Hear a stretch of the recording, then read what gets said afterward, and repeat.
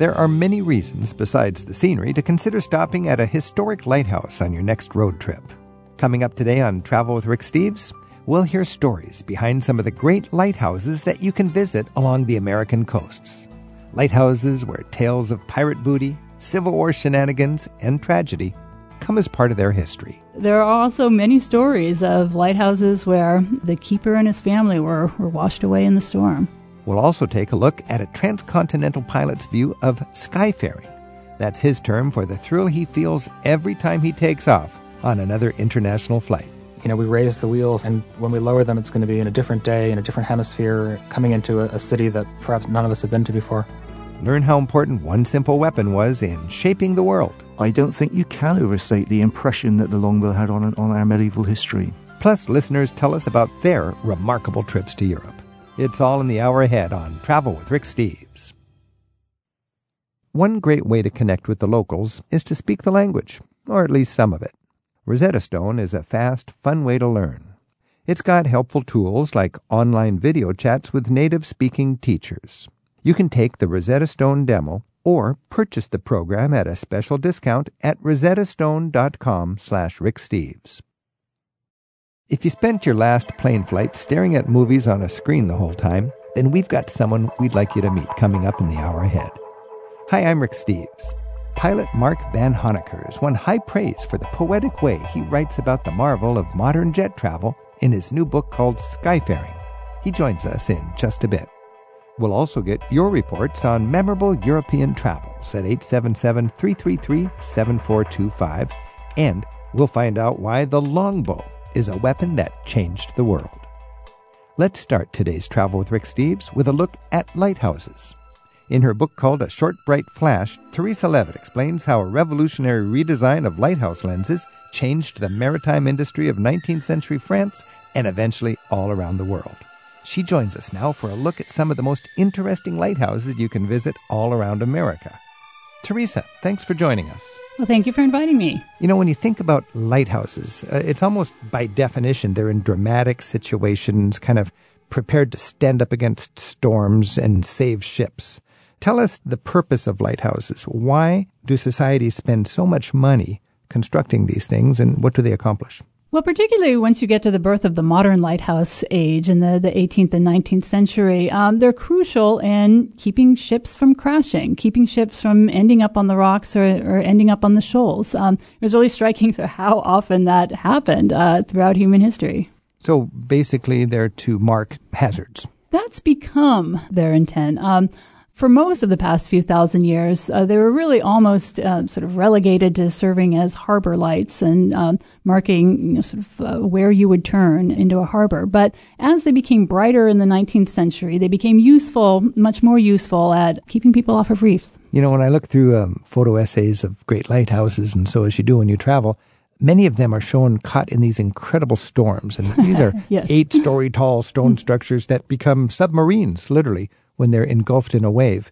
These things must be built to withstand the ultimate storm. They are. Not all of them did. There are also many stories of lighthouses where the keeper and his family were washed away in the storm. Is that right? So a storm came and literally knocked down the lighthouse? Yes. Oh, boy. Yes. More than once. Your book features the technological innovations of the French engineer Fresnel, and it's a big deal because he created a lens that was able to bend the light in a way or whatever that would let the beam shine much brighter and much farther. What impact did that have on American maritime history? How did that matter in the 19th century for the USA? Well, it really made the sort of modern lighthouse era possible. The idea that all of the dangerous spots on a coast should be marked by a lighthouse, that really only became possible once the lights became bright enough to be effective, and that only really happened with the Fresnel lens. But did that help trade, or did it save lives, or what? Well, both. Certainly both. And you see, it's interesting with the lighthouse that often the rhetoric surrounding it is this sort of humanitarian rhetoric of saving lives, and yet you can also see a very sort of strong economic motivation of keeping people's goods off the bottom of the ocean. Teresa, in your book you talk about the impact of this new lighthouse technology, even on the Civil War. What did the lighthouse have to do with the Civil War? Well, it actually surprised me once I started looking at the naval records of the Union, just how often they were talking about lighthouses. In fact, this was really sort of the initial impulse of the Navy, was to try to recapture the places where the lighthouses were so that they could get them relit. And if you think about it, it shouldn't be as surprising as it was to me. The first thing that happened in the Civil War was that Lincoln declared a blockade. And then the immediate response to that was that the Confederacy sort of shut down all of the lights with the idea that they weren't going to help the Union in any way. So the Union then had to contend with this darkened coast. And in fact, they wound up losing more of their ships by grounding accidents than in all the naval battles combined. So it was a genuine problem. And much of the early effort was trying to sort of recapture the lighthouses and then find the lenses. A lot of times what had happened is the Confederates had removed them and then hidden them somewhere. And wow. I would imagine they could be very difficult. I would imagine they could even put the lighthouses in the wrong place to direct ships under the rocks or something like that. Now, that is a sort of level of nefariousness that they did not stoop to. There's a long history, by the way, of people trying to misdirect ships that way. Is there? Yeah, there is. You see it in the Caribbean, actually. Teresa Leavitt teaches history at the University of Mississippi, and she's the author of A Short, Bright Flash. In that book, she details how Augustin Fresnel's innovative new lens design revolutionized lighthouse technology, and how it changed the shipping industry and how navies went to war. It's published by W.W. Norton. Teresa, very quickly, if you're traveling around the United States, East Coast and West Coast, are there a handful of lighthouses that you should be sure to have on your list of sightseeing attractions? Sure. We'll start with the West Coast. This is some of my favorites. Point Reyes might be at the top of my list. It's in a beautiful location. It has a great lens that's still working. And where's that? It's a little bit north of San Francisco. If you head south of San Francisco, you'll hit Pigeon Point. There's a hostel, sort of a youth hostel where you can stay. So you can sleep in the lighthouse? Well, you can sleep in, yes, the keeper's cabins. But you can visit the lighthouse, and its lens is on display in a museum there. Sort of an interesting lens. This is the one, so during the Civil War, they hid the lens from Cape Hatteras. They couldn't find it, so they had a new one made. They eventually did find it, and so the new one that they made, they shipped to Pigeon Point, so you can see that there. How about on the East Coast? Well, Portland Head in Cape Elizabeth, Maine, is a favorite of a lot of people. It, too, has a lens that's it's no longer up in the tower, but you can head to the museum and look at it. Cape Ann in Gloucester. Check out both the lighthouse, but then don't forget the lens in the museum as well. Okay. This is Travel with Rick Steves. We're talking with Teresa Leavitt about her book, A Short, Bright Flash, about lighthouses. And our phone number is 877-333-7425. Russell's calling in from Gainesville, Virginia. And Russell, thanks for your call. Yes, hello. Hello. You've got a comment or a question for Teresa? I understand her comments on that. Mine is really from the perspective of a person on vacation and they want to visit either coast. In my case, I just returned from Maine, and I was surprised to find out the number is really quite a bit of lighthouses. And the only thing I can think of, based upon what little information I received, was they have so many. They're basically islands scattered around, and that would be to keep the ships from, as she said, grounding in that. They're different sizes, they're different shapes. And my understanding is, if not all, almost all of the lighthouses are now run electronically. They're really beautiful to look at. So it sounds like Maine has a lot of lighthouses then because they have a lot of islands and probably a lot of treachery. Well, I didn't count them, but when I looked at the brochure that I saw when I was up there, I was surprised at how many there were. Yeah. And I was only in one small area. All right. But I can understand why. You get rough seas in the wintertime and that. You do still have a lot of ships come in. Even cruise lines come in. So I presume to some degree, even though they have the technology within the ships to navigate, it's still useful if they come in at nighttime. All right. Russell, thanks for your call. You're welcome. Okay, take care. And Patrick's on the line, calling us from Indiantown in Florida. Patrick, do you have some lighthouse memories that you can share? Yes, we have two Well, one big lighthouse near where we live, it's the Jupiter Inlet, the Jupiter Lighthouse. It was built in 1860, and Jupiter is in Palm Beach County, just north of West Palm Beach. Mm-hmm. And there's a little park, and they have exhibits of life there for people running the lighthouse. And north of that, in Martin County, is a place called the House of Refuge, and there was 10 of these on the coast in Florida that were there if anybody shipwrecked or anybody was in need. They could go to these places, and it was almost like a hostel for people sailing in Florida when it wasn't quite as built up as it is today. So do these go back to the 19th century? Yeah, both to the 19th century. Teresa, what do you know about historic lighthouses down in the Florida area? Oh, they've got wonderful lighthouses in Florida. There's Jupiter Inlet, also St. Augustine, Ponce de Leon. These are all worth seeing.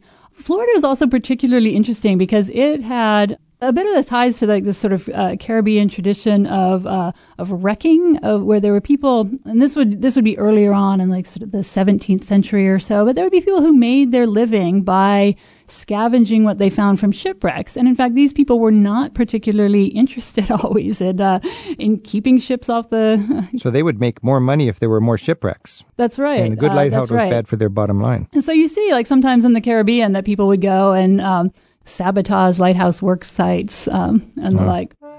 This is Travel with Rick Steves. We're talking with Teresa Levitt about her book, A Short Bright Flash.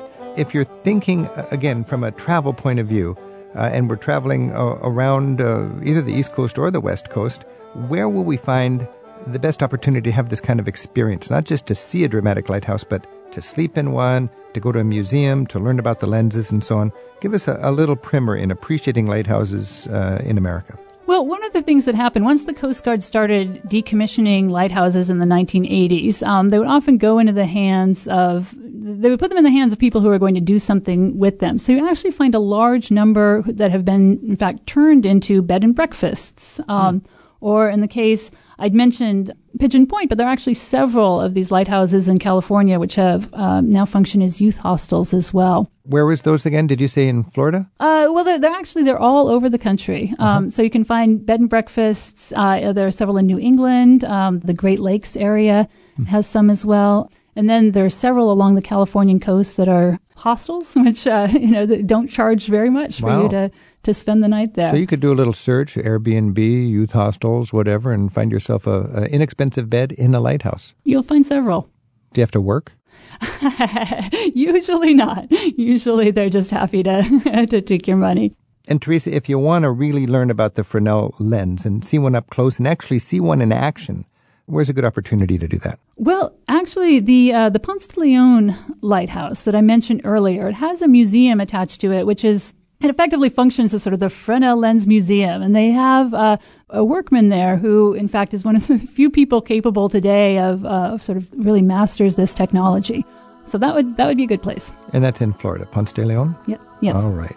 Teresa Levitt, what an interesting book. A Short Bright Flash. All about the birth of the modern lighthouse and the Fresnel lens. Thanks so much and best wishes. Well, thank you so much. As the glowing sun set by the lighthouse in May. Air travel is still one of the most remarkable feats of modern life. Transcontinental pilot Mark Van Honecker takes us skyfaring. That's next on Travel with Rick Steves. Our number is 877-333-RICK.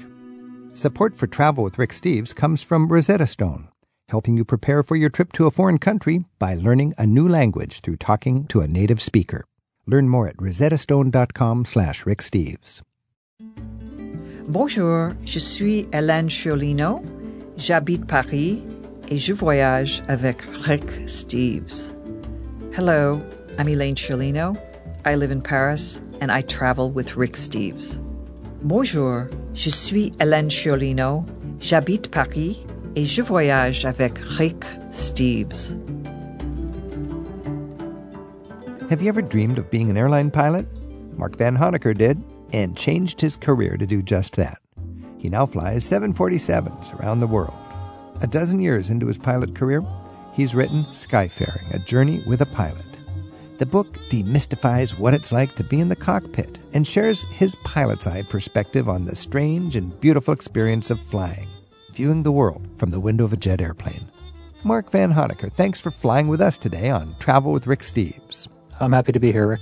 So, Mark, the book is called Skyfaring, A Journey with a Pilot. What do you mean by skyfaring? Well, skyfaring is a term that I coined to really capture the history of aviation and the way it extends back into the nautical realm.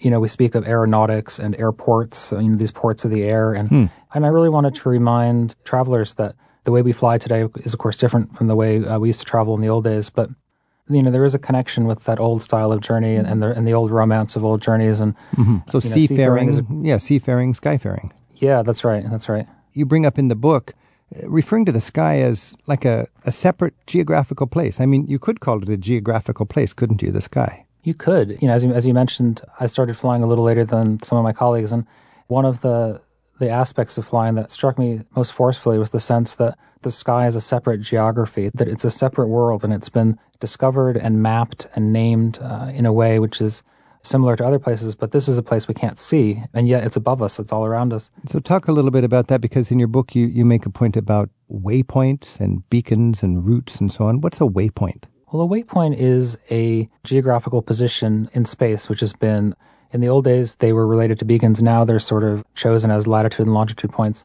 And they have a 5-letter name, and that name has to be pronounceable and understandable. And the reason for that, of course, is that in the sky you have pilots from so many different countries interacting with other pilots and air traffic controllers. So you need this sort of global language of place. And that's come about as these 5-letter words. And these often have a nautical theme. Fleet is one, anchor is one, off the coast of eastern Canada is Banks, BANCS for the Grand Banks. Mm-hmm. Some of them are kind of funny. I mean, like barbecue or something like that. Yeah, there's some great ones in the U.S. The U.S. has done a particularly fine job of naming its waypoints after locally themed historical or culinary attractions. These names don't have to mean anything. A lot of them are kind of nonsense words. They don't mean anything. But in the U.S., they often do. In the sky above Kansas City is barbecue and spicy and ribs and brisket. I'm flying in at the spicy point, and I'm going to turn left at brisket. That's exactly what they will say. Near Houston, I believe, is touch and down, so they can, the controller can say proceed direct touch and then down. I grew up in Massachusetts. There's some great ones near Boston. There's chowder, which has no R in it, like a good Boston accent. It's CHWDH. There's lobster, again without an R. Lobster. There's socks and Fenway and strike and out. My favorite one is Twain, which is over Hannibal, Missouri, which is where Mark Twain grew up.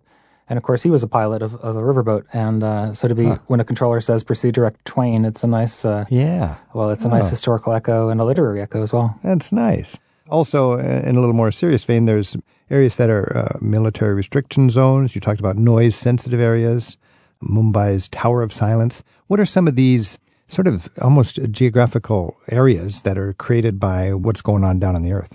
Well, a lot of them relate to urban areas where there's noise restrictions about flying over. Sometimes in certain parts of the world, they're over palaces. The one near Mumbai that I was really struck by is the Tower of Silence. It's an area where bodies are left to be ritually consumed by vultures. It's a religious place.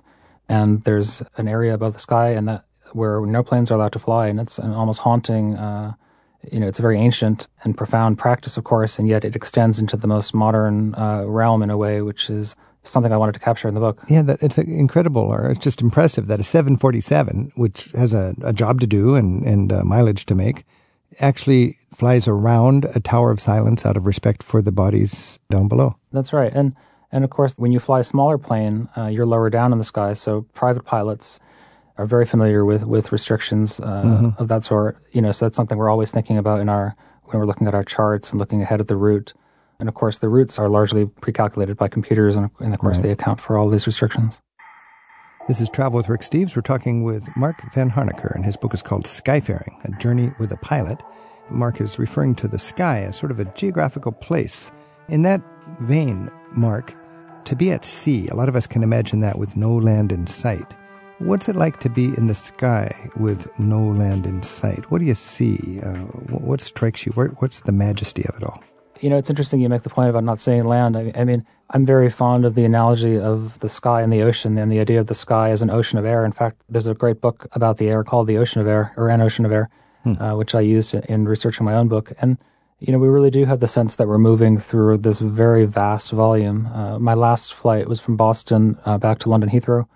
It's not often we see something that we haven't seen before. But on that flight, I saw something that I'd never seen from the flight deck before, and it was as we were coming in over the west coast of Ireland, in the distance, the sky was just beginning to get light, so you could still see stars above, but the horizon was turning light blue.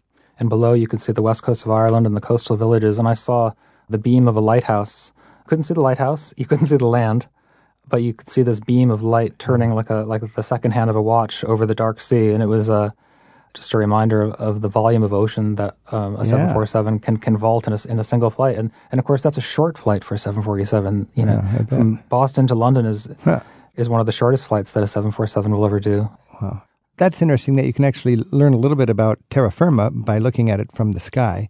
I can just think, from my experience looking out the window, I remember flying over Germany thinking, this country's, about the size of Montana with 1/3 the population of the United States packed into it, but there's no urban sprawl. I saw forest and green spaces and then really tightly organized urban centers.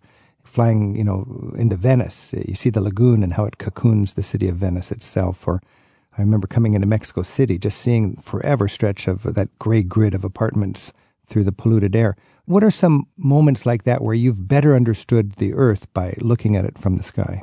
You talk about the kind of divisions of urban and rural and that sort of thing. And one of the most amazing things about flying into London, especially in the morning when the sun is just coming up, that's the time so many flights will be arriving from North America, and you're coming into Heathrow, you're coming into London, one of the greatest cities in the world, and yet mostly what you see are hedgerows. You see these fields outside the city, and you see these quite random patterns of hedgerows which are so ancient, and they make such an amazing contrast to for example, the fields you see in the Midwest, which are cut along north, south, and east and west lines, which is actually a useful thing if you're a small plane pilot trying to find your way. That contrast between the grid of the American Midwest and then the ancient topographical sort of development. Yeah, and just to see a countryside that evolved, over thousands of years in this incredibly local way, which is kind of lost in the mists of time, compared to a new country like the U.S., where those decisions were made much more rapidly. And so, you can learn a great deal of history from the sky. You pointed out so many just thought-provoking, evocative observations. I love the idea that, when you work, the sun's always out because you're above the clouds. Were you taking notes over years of flying to cobble this book together? Or because it's just an amazing body of observations. I fly quite long flights now on the 747, and so after we land in a place, the airports we go to are always quite big ones. It takes sort of half an hour to move through them and go through immigration and get to the bus, which is going to take us to our hotel. And so suddenly, I've flown, let's say, from London to Beijing, and all of a sudden, an hour after landing, I'm on a bus going through Beijing rush hour traffic in the morning. I'm too excited to sleep because I'm looking out at this amazing city that I've suddenly landed in. And so I would make notes on my phone or on a piece of paper and think, what are the things about the flight that I would want to tell you about? What are the things that I would want to show passengers in the cockpit? So I made a lot of notes like that. And then when I got home, I would sort of pull these random scraps of paper out of my pocket in my flight bag that I had collected on buses in Singapore and Cape Town and Johannesburg and Sao Paulo, and then I would try to organize them, and that's how the chapters of the book came about. Mark Van Honecker is our guest right now on Travel with Rick Steves. In his book, Skyfaring, he reflects on the marvels of jet travel and helps reorient us passengers to the beauty of flight. After travel writer Pico Iyer read Skyfaring, he wrote, "Imagine Henry David Thoreau reflecting on the wonders of the lights of Oman as seen from the cockpit of a 747, and you begin to have something of the fresh magic of this exceptional debut." Mark's book is called Skyfaring, A Journey with a Pilot. Mark, talk about taking off, the gut feeling or the endorphins or what's going on when you are in command of this huge 747 packed with people. You mentioned in your book the rotation when the nose lifts and the tail dips. What's going through your mind? What does it feel like? Well, of course, so much of what's actually going through your mind comes back to the training that we do in the simulators and in the planes that we've flown before. In some ways, it's perhaps less exciting for us than it is for the passengers because for us it's based on routine and rules and training and the teamwork in the cockpit. But that doesn't mean we can't enjoy it. And there is this great moment, as you're accelerating, especially on a large plane, as you go faster and faster down the runway. When you first start out, you're basically just driving, but as you get faster and faster, you start to control the airplane using the same controls that will control it in the air. And so just before rotation, you really have the sense that you're flying along the ground. You're not a land-based vehicle anymore. You are not driving anymore. You're flying along the ground, and when you reach the required speed and your colleague says rotate, and you pull the nose up, and it is an amazing feeling to feel 380 tons of absolutely, jaw-droppingly beautiful engineering, lift into the air, and to think that we raise the wheels, and when we lower them, it's going to be in a different day, in a different hemisphere, coming into a city that perhaps none of us have been to before. Does it occur to you, I've just reached the point of no return, and I cannot stop this thing safely? I've got to take off whether I like it or not? Well, there is a speed called V1, which is one of those terms which has crossed from aviation into popular culture a little bit, and that's a speed beyond which the takeoff is continued. And before that speed, if there was a problem, then the takeoff would be stopped. So rotation comes usually at V1 or just after it, and then we're off and we're away, and we're going to the far side of the world. We're talking with Mark Van Honecker about Skyfaring, a journey with a pilot. Our phone number is 877-333-7425. And Ken is calling in from Chilliwack in British Columbia. Ken, thanks for your call. Hello, Rick. Hello, Mark. Thanks for having me. Yeah, do you have a thought for our pilot guest? Yeah, so I had a question. Mark, it said in the little bio there that you had changed from your business career in 2003 to then become a pilot afterwards. And I was just wondering, because this is kind of a dream of mine to be a pilot, what the nuts and bolts really were to switch careers and the training that you had to do, or is there kind of an apprenticeship program to be a pilot? Just kind of a grand outline of what that was like. Sure. Hi, Ken. I went through a slightly different path than a lot of pilots in the U.S. would take. I actually went to Europe, and I enrolled in a program that British Airways has, which is a cadet pilot training program, where your training is essentially underwritten or sponsored by the airline. And that's obviously designed to open the profession. It's an expensive profession to get into. It's obviously designed to open it to as wide an audience as possible. So I went through an airline-sponsored route, which is common in Europe, but less common in the U.S. We did do a lot of our training in the U.S. We were sent back to Arizona, so there's a lot in the book about Arizona. In terms of the route in the U.S., I'm probably not the best person to answer that question because, first of all, it was more than 12 years ago for me, and also I did it outside of the U.S. Although I will say I've never met a pilot who has regretted their choice of career. I've never once heard a pilot say, "Well, I should have done something else." I mean, everybody is happy with it. If that helps you at all with your decision process, I can't recommend it highly enough. That's good to hear that satisfaction is kind of almost guaranteed in that sense. As Rick said, it's always sunny up there. I mean, it's not a bad way to spend your working days and nights. Ken, thanks for your call. Are you going to be a pilot? I'm going to give it a shot. I'm going to have to look into this cadet program, and I hope that maybe it's open to the international community, and hopefully they're still doing it. Yeah, Mark, in your book you talk about a friend who was flying a small plane, and he said it felt better than surfing. Is there a sort of a sense that it's, like a small car, you feel the road? Is it more fun to fly a small plane, or is it a huge difference from that in a 747? That's a topic of much debate. I love flying the 747, and I feel that it has, a great deal of stability, but is also very maneuverable. And, if you talk to any car aficionado or car automotive engineer, I mean, that trade-off between maneuverability and stability is of course, the tough thing to get right for drivers. And the Boeing designers have done a great job. So it doesn't feel like a big plane. But a lot of my colleagues do fly small planes. A lot of them sail, which is, again, getting back to that nautical thing. A lot of my colleagues are really into sailing. Because fundamentally, you think of air, it's kind of like water, but three-dimensional. It's got mass. And that's right. You're navigating through it like a boat navigates through water with a rudder. You've got rudders that just work in 3D. That's right. We have rudders. We even have a tiller on the 747, which is how we control the nose wheel on the ground. Right. We speak of knots for our speed. We leave a wake in the air. So that's really the best example of how it's a fluid. And, of course, the science of aerodynamics is fluid dynamics, and that it applies to air and water only in slightly different ways. Ken, thanks for your call. Thank you very much. This is Travel with Rick Steves. We're talking with Mark Van Honecker, and his book is Skyfaring, and it's the inside look at what it's like to be a pilot. Mark, how might a pilot have a different worldview philosophically than others? Is there anything in your work that helps you get something that others don't? Well, I think as a pilot, especially as a long-haul pilot, you develop this very deep sense of the size of the planet. I mean, we speak so much of the internet as connecting us across continents in milliseconds. But to me, I think, in a couple hundred years, we'll look back and airliners and computers will be seen as both being developed at about the same time in roughly the 20th century.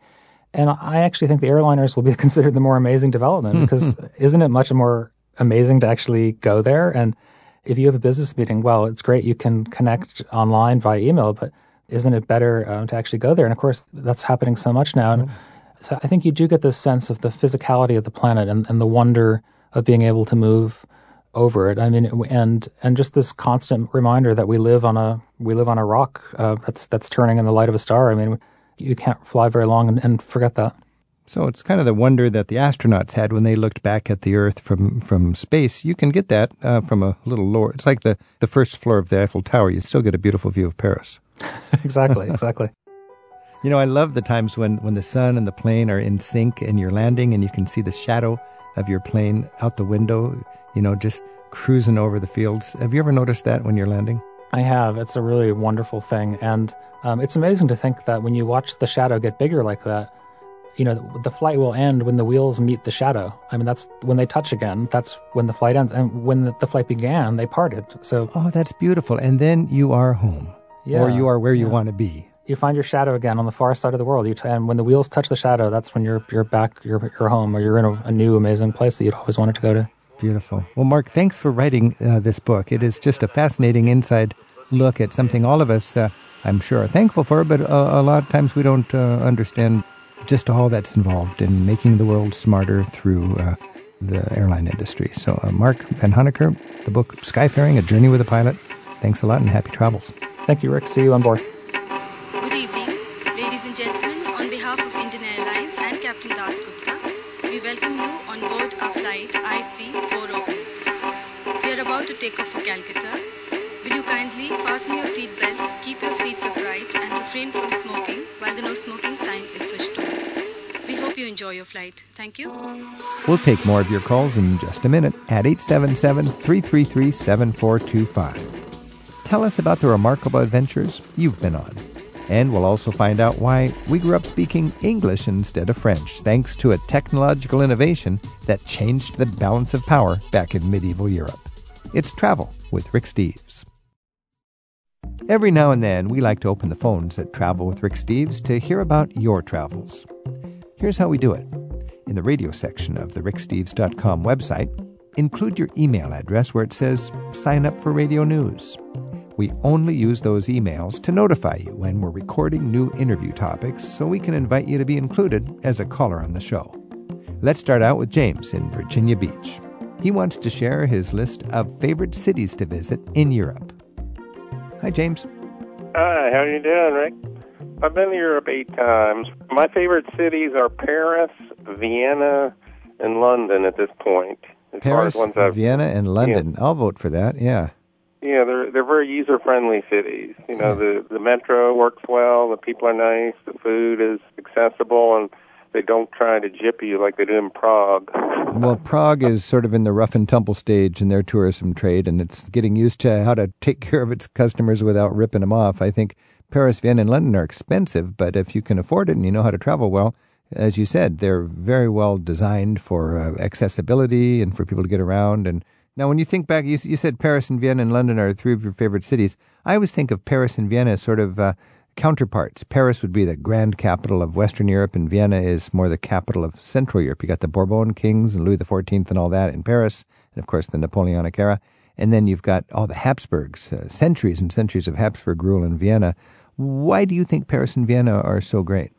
Paris, because of the wide variety. There's so many arrondissements, there's so many different areas that each are like little sub-neighborhoods within a city. Yeah, they say Paris is a collection of neighborhoods. I have always been charmed by that. And I felt more comfortable in Vienna just walking in and sitting down in a restaurant. I was traveling alone and knowing that they would be nice. James, do you get a sense that in Vienna they know how to enjoy the moment and sort of embrace life? Yeah. I've got a theory that they used to be, the superpowers, the Habsburg Empire, and they were running a quarter of Europe or something like that. And then they started and lost World War I, and suddenly they become this capital of what was a grand empire ruling a pretty insignificant little landlocked country, Austria. When you go to Vienna, you can see their entire navy. It's moored under the bridge at the Danube River. There are just a couple of speedboats, a couple of Coast Guard boats, and that's their whole navy. And you get the sense in Vienna that, okay, they've been there, they've done that. Now they're just they know what's important in life. And they've got the best chocolate and the best cakes and the best music and the best cafes. And it seems like every day is Sunday afternoon, and they're just out strolling, enjoying the gardens, going to the butterfly court, and enjoying the horses. They have entire symphonies playing at church on Mass on Sunday. It's just an amazing love of life and expertise on life in Vienna. And as tourists, we get to actually become temporary Viennese if we know what's going on. I went to the opera there. Rather than doing a tour, you can pay, 15 euros and have a nice front row seat in the balcony for a show, right? That's another aspect of Vienna is they want to make the culture accessible to the masses and to the students and to the struggling people that can't afford the fancy, opera sort of culture. But they know that people, regardless of their economic status, have at least potentially an appetite for fine culture. Consequently, you've always got cheap seats available, in the top level at the Opera House. You've got that amazing music festival. Yeah, I noticed that. Yeah. Hey, we got to run. Thanks for your call. Okay, thanks a lot. Good to talk to you. Take care. Bye now. 877-333-7425. That's our phone number at Travel with Rick Steves as we hear about your most memorable travel experiences. And Nancy's calling in from Charlestown in West Virginia. Nancy, thanks for your call. Hi. Hi, do you have a travel story to tell us? Well, I took a trip on the early 1970s. I decided to go around the world, but I didn't get around the world. I had a certain amount of money, and I realized traveling a single woman was sort of difficult in certain parts of the world. So I started out in Europe, and I decided I just didn't want to, arrive in Europe, take a plane, and all of a sudden you're in Europe. And so I decided to take a freighter. Huh. Which is, the cargo ship. Mm-hmm. And a friend of mine who had traveled told me about it, and it was delightful. I took the freighter to England. It was in the autumn, and this is the North Atlantic. There were 12, there's not allowed to be, at least then, there wasn't allowed to be more than 12 passengers on the freighter because then there would have to be a doctor on board, and there wasn't. And, and freighter travel is just very simple. There's no... it's nothing fancy at all. It's just, you're just sailing. And I had a little room with a porthole, and the food was really good, but there was no, games. There are no frills. You just have to Are you eating with the crew, or do they serve you like in a restaurant? Well, actually, the crew ate downstairs. There's a real hierarchy. But the passengers ate with the captain and, the officers, higher crew. I don't know what they were called, the captain and the assistant and the engineer, the chief engineer. So it was a small group of more of the elite, and then the others, the rest of the crew ate together downstairs. So you're going across the Atlantic. Are you just hanging out with the containers, or was there a nice area where you could sunbathe and read your book or Well, no, it was just, you could go out on the deck, right? But there was no nice places for sunbathing or anything. Okay. It was just very, very basic. And, the cargo was down below, and you kind of had the run of the ship in a way because there weren't a lot of passengers, and there wasn't a lot of trouble you could get into. And you probably you don't have to deal with jet lag because you're going so gradually. Well, no, you don't have to deal with jet lag, but you do have to deal with, vertigo sometimes, because if the ocean was rough, it didn't have whatever these ocean liners have, stabilizers. It didn't have that. So sometimes, if there was a storm, the water would be coming up over the deck, and you couldn't really be out on the deck because it was dangerous. You had to stay in. And so I did have some issues with vertigo, but I ended up, going to England. But then when I came back 2.5 years later, I was returning from Greece, and that was the story, because I had booked this freighter 3 months in advance, and then it was time to leave. And there was an issue, well, we're going to go to Beirut, and then, oh, no, we can't go to Beirut because of the war, and there's, some restrictions. And then they said they weren't sure where we were going to go. We were supposed to end up at the States in Philadelphia. So the day I arrived, they said, oh, it's all clear, we're going to Beirut first. So we went to Beirut, but what happened in the meantime was the war got worse, and there was bombings and stuff going on, and we couldn't there was nobody there to take the cargo out. And so we were stuck there, and the captain said we couldn't leave because, this cargo was already paid for. So that would be stealing the cargo, but we couldn't drop it off. So we ended up staying in Beirut for about a month at the dock, but there was, bombing not too far from the dock, so at a certain point we went out a mile and we just stayed like a mile off the shore. So we did that for like a week, and then we were running out of food, and then... Oh, no. And then and then finally, by the end of the month, he just said, you know what, this is a war. All rules in war are different.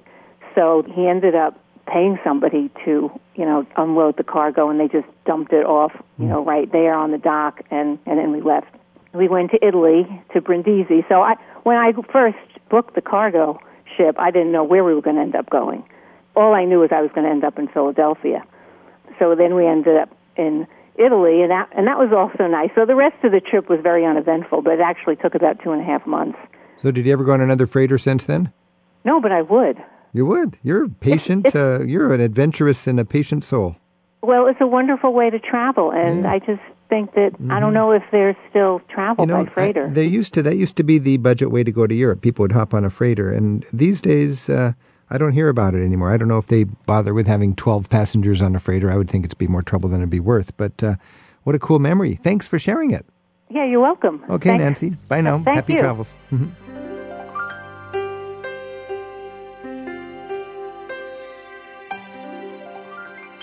Mary Jane's on the line in Santa Ynez, California. Mary Jane, thanks for your call. Hi, Rick. It's great to talk to you. Do you have some ideas about your travels that you'd like to share? Well, yeah. I was in Paris on a home exchange, which, I could write a volume about that, how great it was. But I decided to go to Normandy Cemetery while I was in France. Even though I have no direct connection to anyone who fought in Normandy, I was so drawn to it as a lover of history.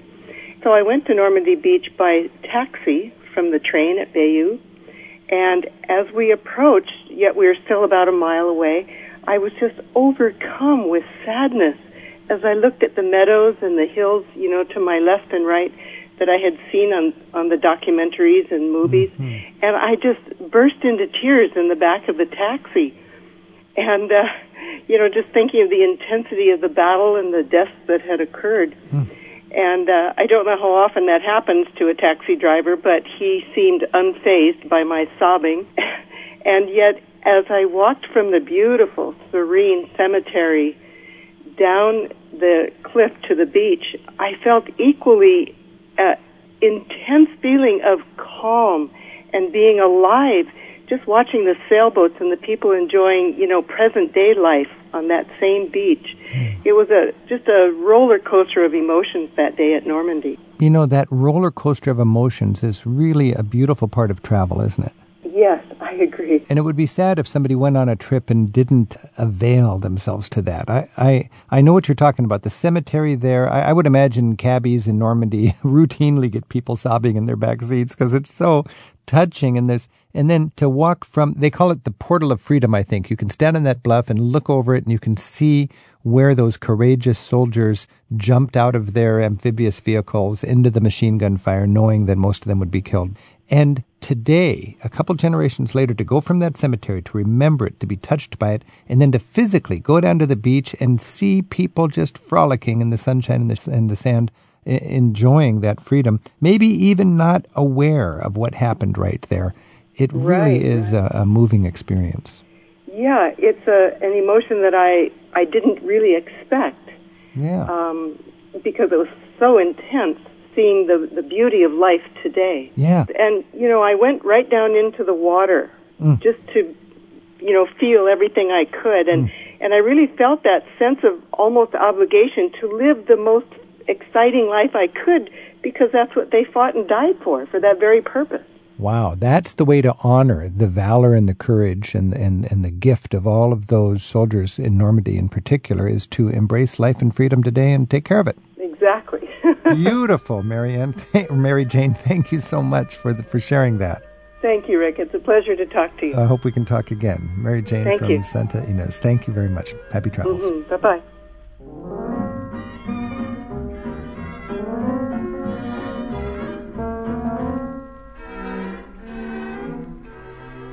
Long before the Allies stormed the beaches of Normandy, two of those Allied nations, France and England, fought against each other during the 100 Years' War in the 14th and 15th centuries.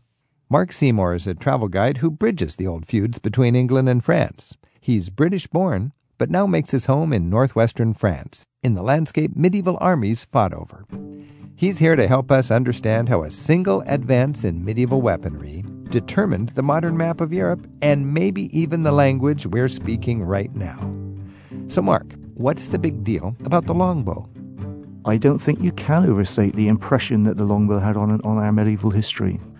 In the 1200s, a man called Edward I, was rampaging through Wales. The lands that are now called Wales, he unified and brought under the English flag.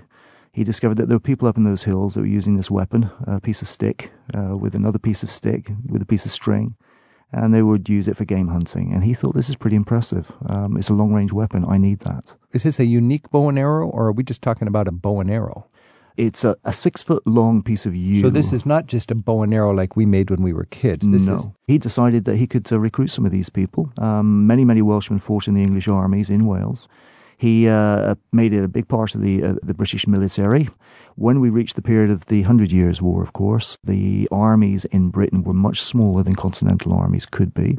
We had a small population. There was not a lot of money. The English throne was poor. It was bankrupt compared to French throne. And France and England were embroiled in this 100 years long war. Fought totally in France, yeah. It was the English kingdoms at the time, they owned vast lands, extensive lands all the way around what is now North and West France. Was it basically a squabble over who owns what because of this king and that king succeeded another, and there was a question about who was the rightful king? That's how it started, and then it was protracted because, who should be king of France? Should it be the king of England or should it be the king of France? But at one time, half of today's France was considered part of England. That's right, absolutely. So France is in the hole, France is fighting. England has a smaller army, though. Well, a much smaller army, much smaller population. Population between 2 and 3 million people. In France, the population of the French territories were approximately 15 to 16 million people. So we needed an edge.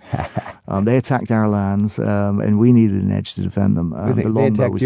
They attacked your lands in France. Okay, so they were your lands. What became France? People. Okay, yes, yeah. And the English, outnumbered, defended themselves against great odds with their secret weapon, yes, the longbow. Yes. And Edward was a very clever man, going way back to the 1200s. He had actually instituted a law whereby every Englishman between the age of 15 and 60 would own a longbow and weapons. No matter how poor you were, you would have to have this weapon. 30 years later, he instituted another law which meant that these men had to go and train for 10 hours a day once a week. So by the time the 100 Years' War came along, 100 years later... We're talking, in the 1300s, basically. Exactly, yeah. Could anybody make a longbow? Any peasant with a carving knife could make a longbow, or did you need special wood to have such a powerful bow?